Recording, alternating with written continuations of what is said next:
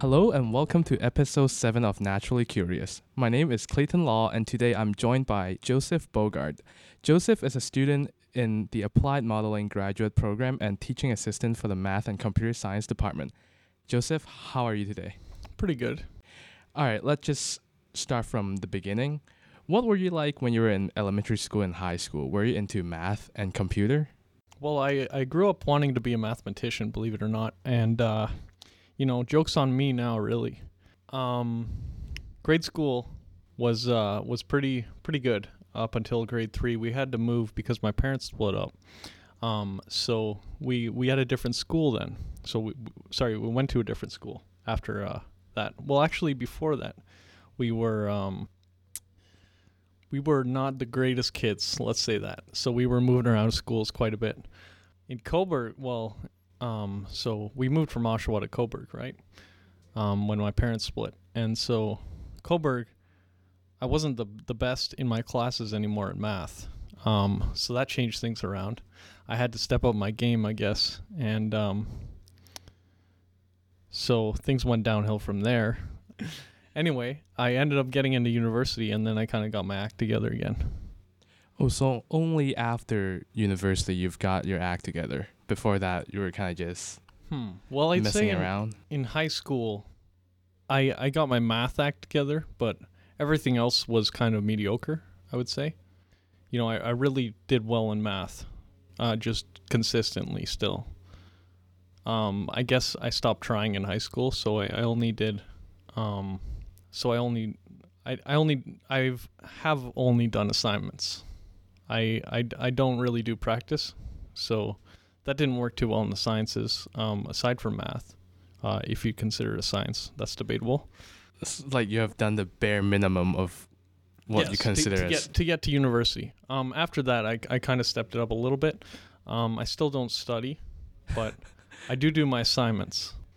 When you were in undergrad, were you a math and computer science student?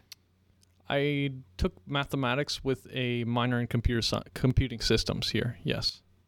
So at what point in your undergraduate career that you have decided, all right, I'm going to do a master program, I'm going to do a master degree? So my last year in my program, I was like, my grades aren't very great. What can I do? So I was like, you know what? Maybe it's possible I would like to do a master's. In order to do a master's, you need a certain grade point average, right? So I decided, you know what? Let's do it. So I took the courses I would usually take, and I just did like extra work on them, and really like I put in a lot of extra effort in those courses, and I wouldn't hand something in unless I was comfortable with that. Just earlier you said like you still didn't really try for your first couple years in university. Yeah, I didn't. I say that with respect to students like previous speaker Kara. I don't put in that much effort into a lot of things. So with respect to other students, I guess I don't try as hard as they do. But it's interesting how you said, okay, and so by last year you were like, all right, if I want to do this master thing, I have to get my act together. In my last year, I got it together. Yes. It's still so how did you make up all the GPA that you didn't have? Like, did you have to retake courses? No. So what I did was, I just, it's not that I studied harder, but I worked harder on assignments. And when you do that, when you put in that extra effort into your assignments, I believe that it kind of shows on the tests as well. Because if you're struggling over a piece of code and it might not work the way you've done it, but you are consistently putting in effort, it should come out, should kind of ingrain itself in your mind, I guess. But so even in the first 3 years, when you weren't trying as hard, you still got like a decent grade. Because otherwise, you'll have to do some like massive catch up for the last year, or have to take one more year just to get your grade up? Well, yeah, I was passing with about, I guess, 70s. Okay. So not great. Not master program grade. Yeah, wasn't worthy of a master's at that point. Until I showed that I could get grades that were appropriate for this level. All right, before we talk a little bit more about your master program, I want to talk a little bit about a feeling I have when I study materials that are really abstract, both in the arts and the science. It often takes me, well, because since it's really abstract, it often takes me a lot of time to understand it or even know what it's about. But sometimes I would get, like, if I couldn't just couldn't understand it, I would get really frustrated and think, like, what's the point of this? What's the point of any of this? This is so abstract that it doesn't matter. Do you have that feeling? And if you do, like, when you do, how do you kind of, like, do you have any tips for other students to study topics that are abstract? That's a good question that many mathematicians have to this day. Often we are dealing with the abstract, and there's a reason for that. Of course, you can generalize it a lot easier when it's the abstract version. The same doesn't work for a concrete example. Of course, you can't generally generalize a concrete example. So you want to really, to keep yourself motivated, you sometimes can break it down to a concrete example. For example, if you're dealing with sets, you can draw circles to represent these sets. In some cases, you can't. And so you're stuck in this mindset that you have to deal in the abstract, and that's fine. And usually, sometimes it's right? You have to deal in the abstract. So what I do for that is I take some time and I'm like, okay, let's push this aside for a bit and relax for an hour or something. Go for a walk, take care of something else. Really, to take your mind off of it and then come back to it. Actually, for example, when I was taking linear algebra, I fell asleep while doing an assignment with a group.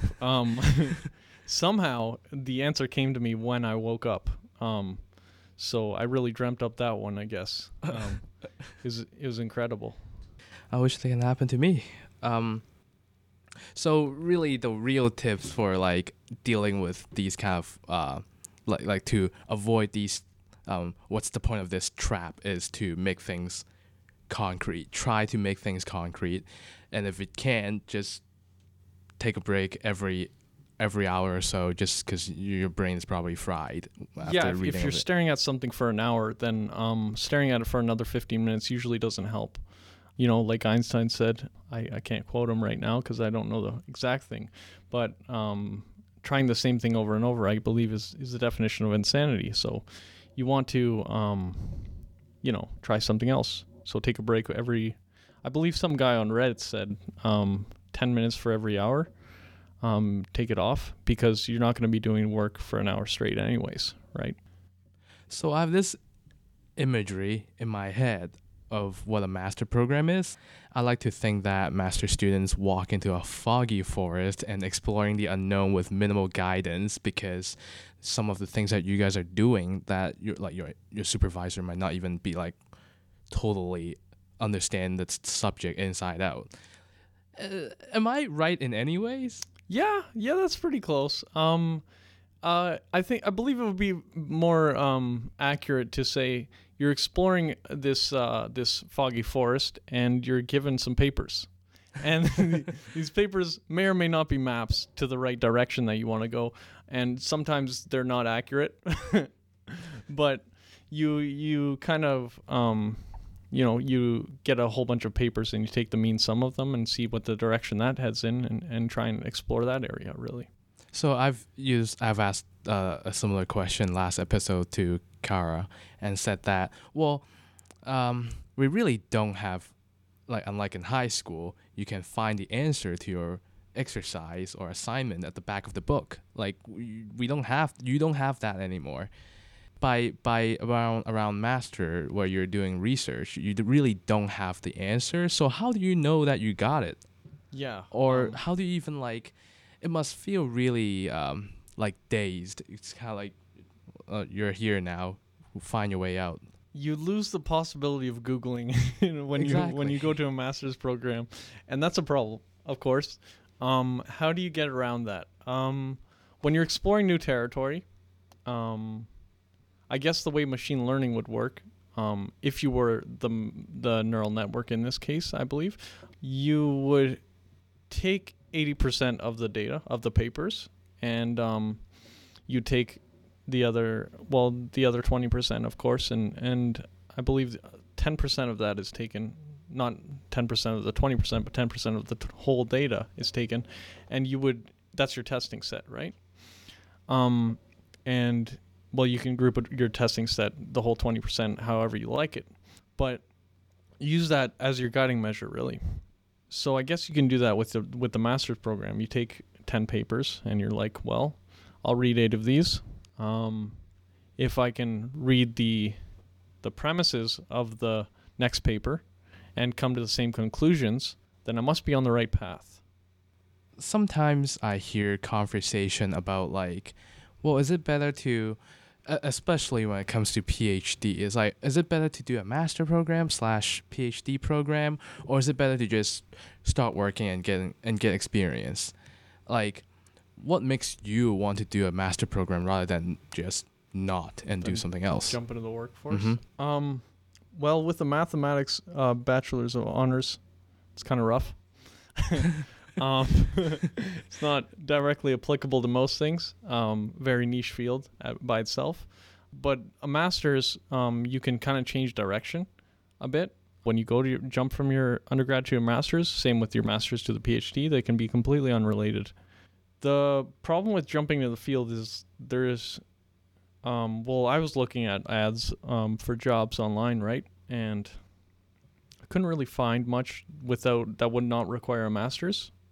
So that was pretty bleak. So I decided to come back, and I'm like, if I take a master's, it's 2 years. So the opportunity cost of working those 2 years is studying those 2 years. And so you have more qualifications with a master's, if I get that right. I haven't worked with opportunity cost in a while, so I don't know if that's 100% accurate. But in a master's, you kind of, a lot of people I was working with in the government had masters, and so it's directly applicable to most data positions. You can say, hey, I'm not just an average mathematics bachelor's of science with honors. I am a little bit above average masters with a master's, right? Mm-hmm. It means you can expand your kind of mind to different things.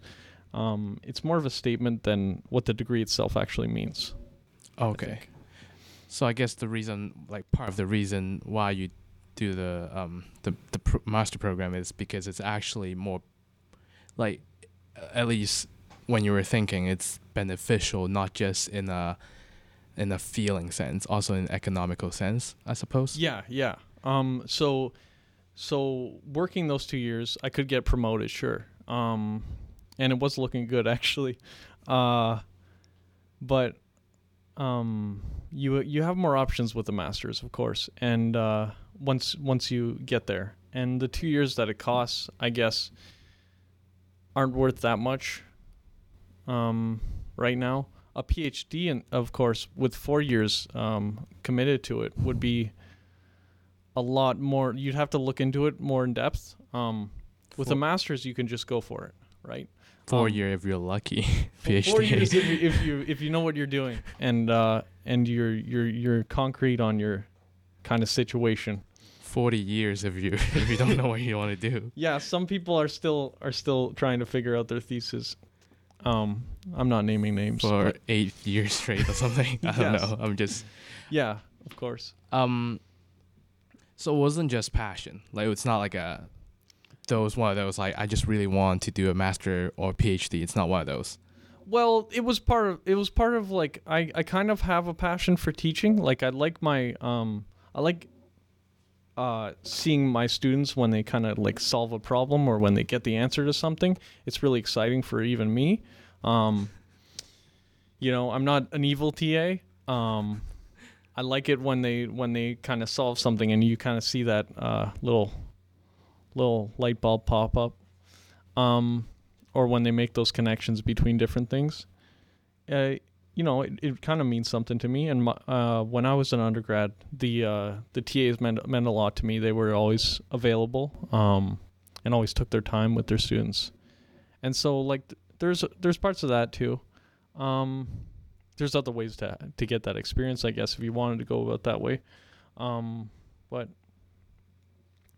that's important. The work itself, I also wanted time to think. So I didn't want to jump into a career. I was traveling like 2.5 to 3 hours a day to Toronto in the summer. That's not healthy. I don't think a lot of people working downtown Toronto that don't live directly downtown Toronto are in a healthy situation. I think most of them should probably move away and get a job somewhere else if possible. I don't like that structure that they have, I guess. I don't find it acceptable that they spend so much of their lives on their jobs, and it doesn't seem like they have lives. Like, working 40 hours a day, a week. If you want to work 40 hours a day, best of luck to you. Working 8 hours a day and committing 2 hours of that to travel is not a great lifestyle. There's nothing else you can do. You're going to be tired when you get home, unless you're addicted to caffeine, or other alternatives. Not necessarily good alternatives, but it's not healthy. I don't like that whole lifestyle, and I didn't want to get trapped in that, of course. Can we talk more about your work? Is that yeah, of course. Can we talk about okay. Okay. So yeah, I worked at the Ministry of Labor. It was like for the whole summer, and so I was getting positions offered to me at the end of that, because I was done my undergrad. This was I was done my undergrad at that point, so I was kind of free from obligations. I didn't like the lifestyle a lot of people had there. That was the problem. But as far as work I actually did, I was basically like a desktop kind of manager. I set up all the PCs for everyone, and I also had my own work to do on top of that, but I became the IT guy because I was the only one that actually knew what I was doing on the whole floor as far as computers would go. Not that it's a very complicated system, but I mean, that just shows you how your government's being run. I'd redact that if I could, but no, I think a lot of them are competent, but they just don't share that with others because once you do share that, you're kind of stuck in that IT position, and you become, people. Yeah, you become the IT guy, and that's what no one wants to become really. Once you have your own work to do, right? So that was. Let me just kind of like get a time frame. Get the timeline. So you finished your high school, you did your undergrad here, and then during the summer after your fourth year, yes, you worked in the Ministry of Labor Toronto, yes. in Toronto, and then right after that you started your master. Yes. So when you were working in the Ministry of Labor, did you know you were going to do the master? I was looking at theoretically, I should have known. Yes, at that timeline. Unfortunately, things don't always go as you planned, and I wasn't sure what I was doing yet, and I wasn't sure if I would get accepted yet.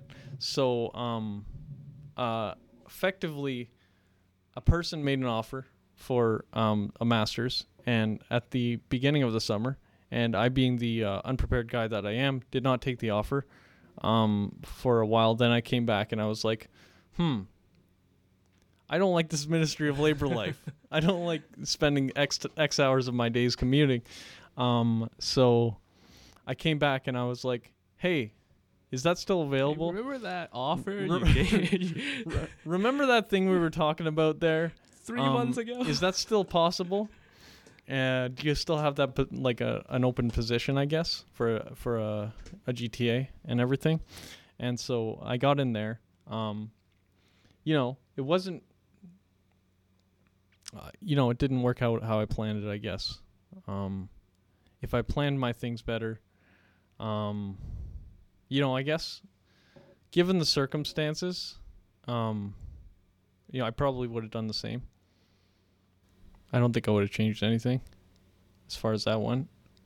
So you kind of almost lucked out a little bit. Yeah, I got lucky there.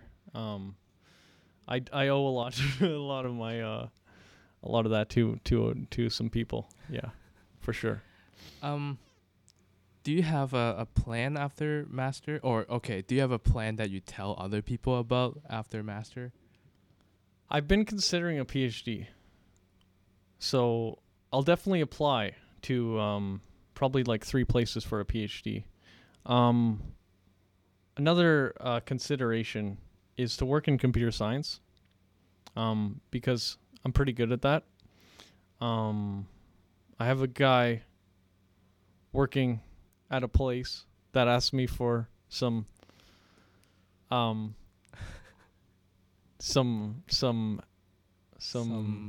help sometimes. Okay.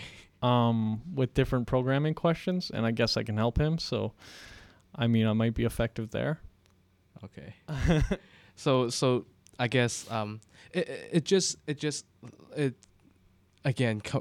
going back to last episode with Kara, she said like her plan is to be a teacher.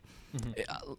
I myself kind of like sometimes jealous of those people who know what they want to do. Like it's like they kind of like it almost feels like they know what to do when they were 4. Like they really figure out what their end game kind of. Mm-hmm. Like I myself don't have that, and like I suppose you're kind of like that too. Like you kind of like me, just like still there are many options. And yeah.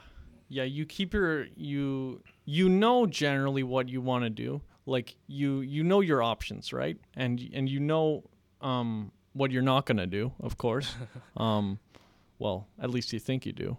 And so you pick from your best choices, and at the time, whatever feels right is what you generally pick, right? So it depends on the person, but I think we all, if we really, really look down to it, we would have a ranked list of where we want to go, mm-hmm. And what we want to do. And we would probably choose appropriately when the time comes, hopefully, given right circumstances. Yeah, you think like you're not prepared, and then when the time comes, you're prepared. You're just like, oh well. Yeah, you just kind of like figure it out towards the end. Like you got 3 people having like the same answer of 7, and you just got Ohio there. Ohio's not an acceptable answer for a numerical question, of course. But that's what it looks like. And I guess it looks like that because on social media, which I'm not currently on anymore, everyone seems to have their stuff together, right? Mm-hmm. They all have this plan. They're like, oh man, I'm going to go for blank, blank, blank at X university, and it's going to be great. And we're all smiling right now when reality comes in, and like every weekend they're like, oh my God, what the heck am I going to do next year? And they're like, wow, whew. Probably shouldn't have told everyone that I'm going there because I haven't been accepted yet. And so it's really fun though, because you have people that do that, and it's really, I believe facetious is a great word for this, if that's a word. They on the outside they have their plan. On the inside they're like, I don't really have it all figured out yet. But we're gonna work on that, right? Mm-hmm. And of course, when the time comes, you usually have an answer. Okay. So on the Trent website, it says that your research is on graph theory and combinatorics and the stable marriage problem. How did you, quote unquote, pick these topics? So in the last year of my undergraduate, we had a course called Math Honors Project, right? Math 4800. And it wasn't offered previously, but because it wasn't in the program. And then within the last 3 years of my program, I believe, one of those 3 years, they added it in, and it was a part of the new curriculum, and so I could fall in between either of the two curriculums at that point, because you're allowed to do that. You can switch in between any of them when you're there at Trent, right? And so I decided to work on the stable marriage problem.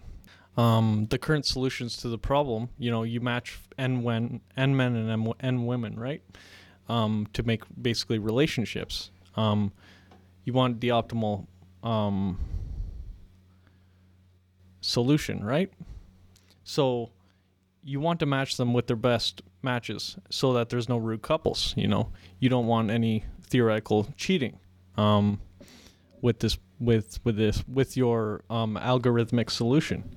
And so I was like, well, that's great.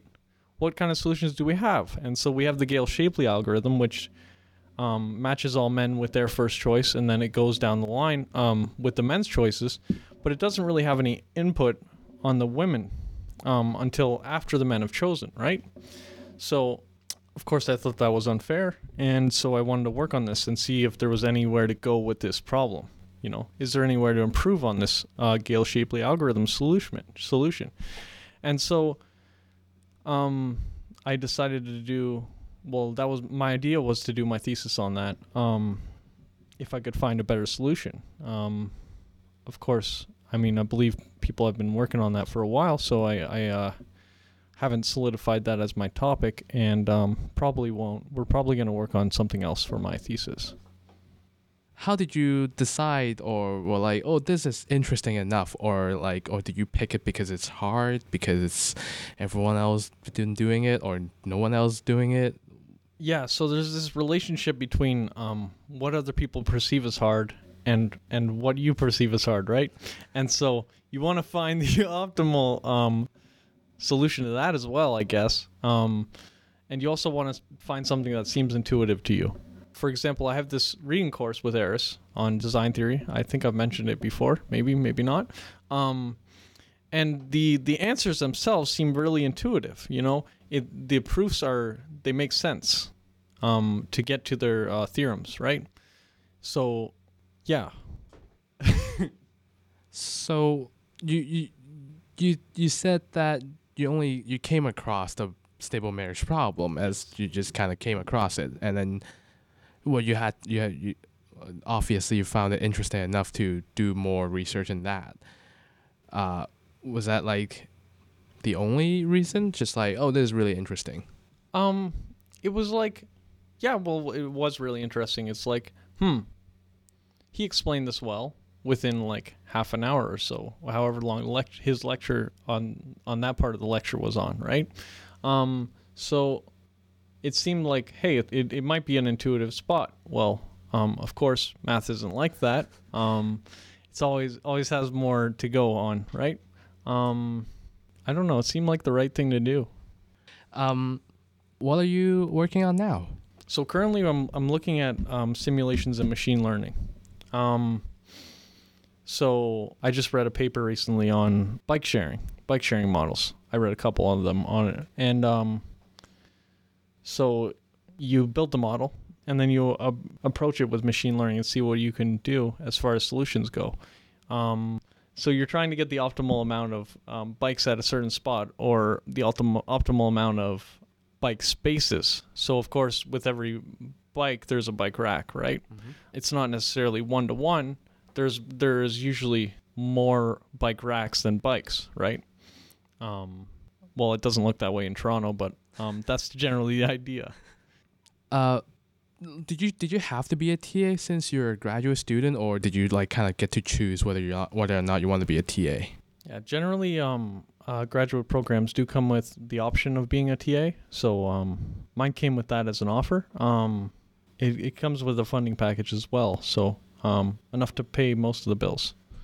You said it yourself, and I heard from other people that you enjoyed being a TA. And earlier you said that one of the reasons is because it's satisfying to see that your students are understanding concept that they didn't understand before. Why else do you find being a TA is fun or rewarding?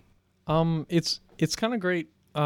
Just like, I don't know, I like working with students. They're everyone has their individual personality, and you kind of see how that comes together in the classroom. You see a lot more that you don't see when you're there as a student. So like how the marks are going, who needs more help, who needs less help, or who can help other students if they're that good. You see all these different gradients here going on, and I think that's really interesting. Not that you treat anyone differently because of their grades, but you know who to help and who to look out for, really. If you have a student that is just going to ignore 3 questions on a quiz, sorry. So if they get 3 marks right on the quiz, then they get their mark, right? In some courses. So some students will just do the first 3 and they're like, that's it. I'm good. I got my mark, Do the bare minimum. Yeah. So a lot of people do the bare minimum, and it's like, well, you can talk to them with that, right? So you can be like, well, why don't you try this one? That's not going to help you on a test if you don't know how to do half of the work, right? Or if you don't even attempt half the work and you don't know how it's going to go on a test. So I usually try to encourage them to sit back down and kind of complete the quiz, I guess. And I guess it's like you said earlier, it's kind of interesting that when you were a student, that all you see is the perspective of a student. And now that you get to experience the same experience, but from a different perspective. So it's kind of like you get a insider scoop. Yeah. Kind of fun. It's really, so it gives you that awkward, that phase between a professor and a student, right? There's these TAs and they're like, well, that's like the next level up, I guess. As a student, you see them and they're like, these guys must know everything in first year. You're like, these guys are great. They know everything. They know how to do it. Then you get to like 4th year and you're like, well, I don't know how my TA did this. I don't know his marking. Maybe it wasn't that great, or maybe you disagree with something, or maybe they don't know the answer to a problem. And so it's like, it gives you this different perspective, right? As a TA. You don't really believe everything you see. And it gives you that different perspective. What advice can you give to a current undergraduate student who wants to get into a master program? Try your hardest in your 3rd and 4th years. Look at the different programs. Make sure you want to be a graduate student, and really put in that extra time. And does this always work out for you? Know your area, right? Because you have to choose your supervisor, at least at the start of your program. So, know who you want to work with as a supervisor. Most people, so they go to different universities as their masters. So that's kind of part of the, table of things to look at, right? Mm-hmm. So, you look at different professors in different schools, and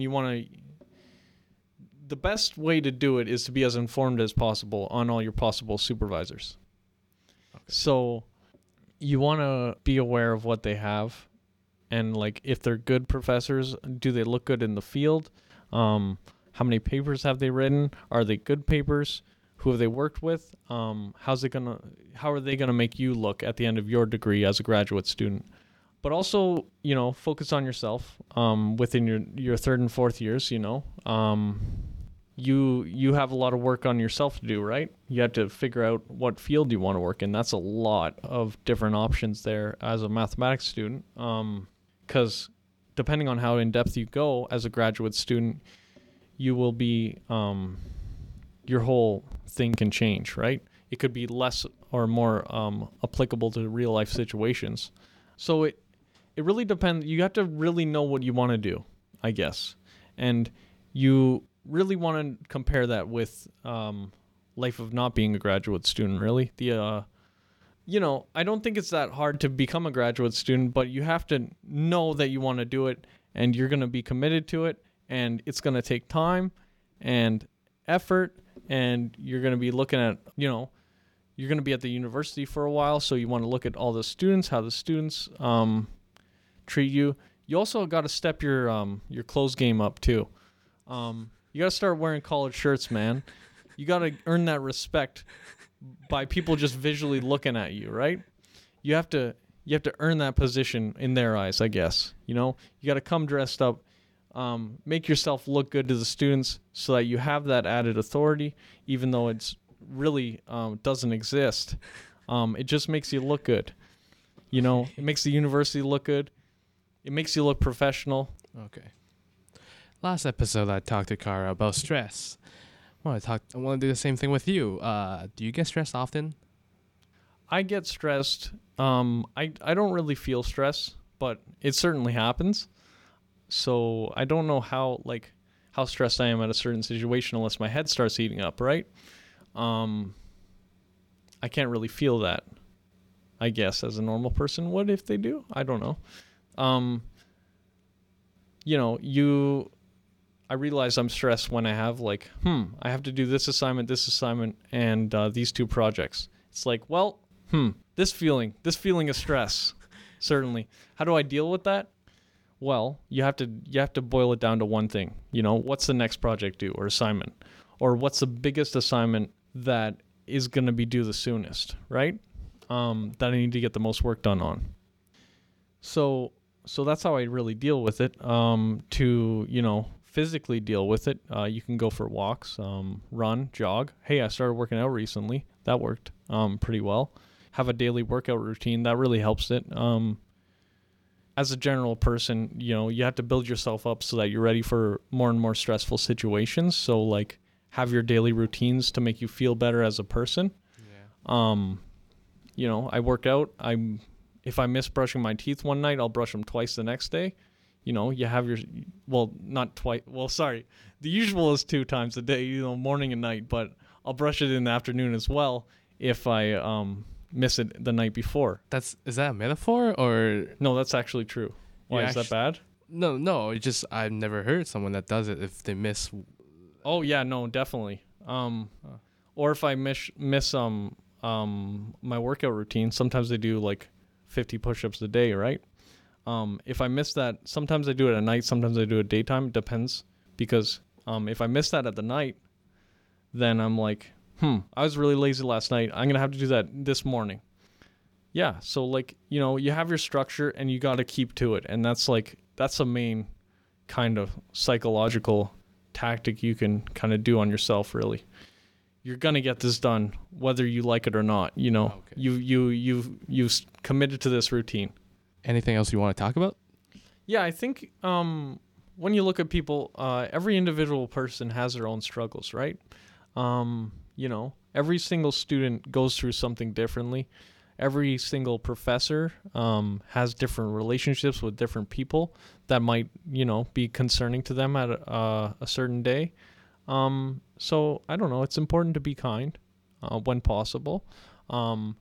Not that you should change yourself to be kind for other people, but when possible, hold the door for someone. It's not like a law. It shouldn't be a law, but hold the door for someone, or ask them how their day is, and not when you say, how are you?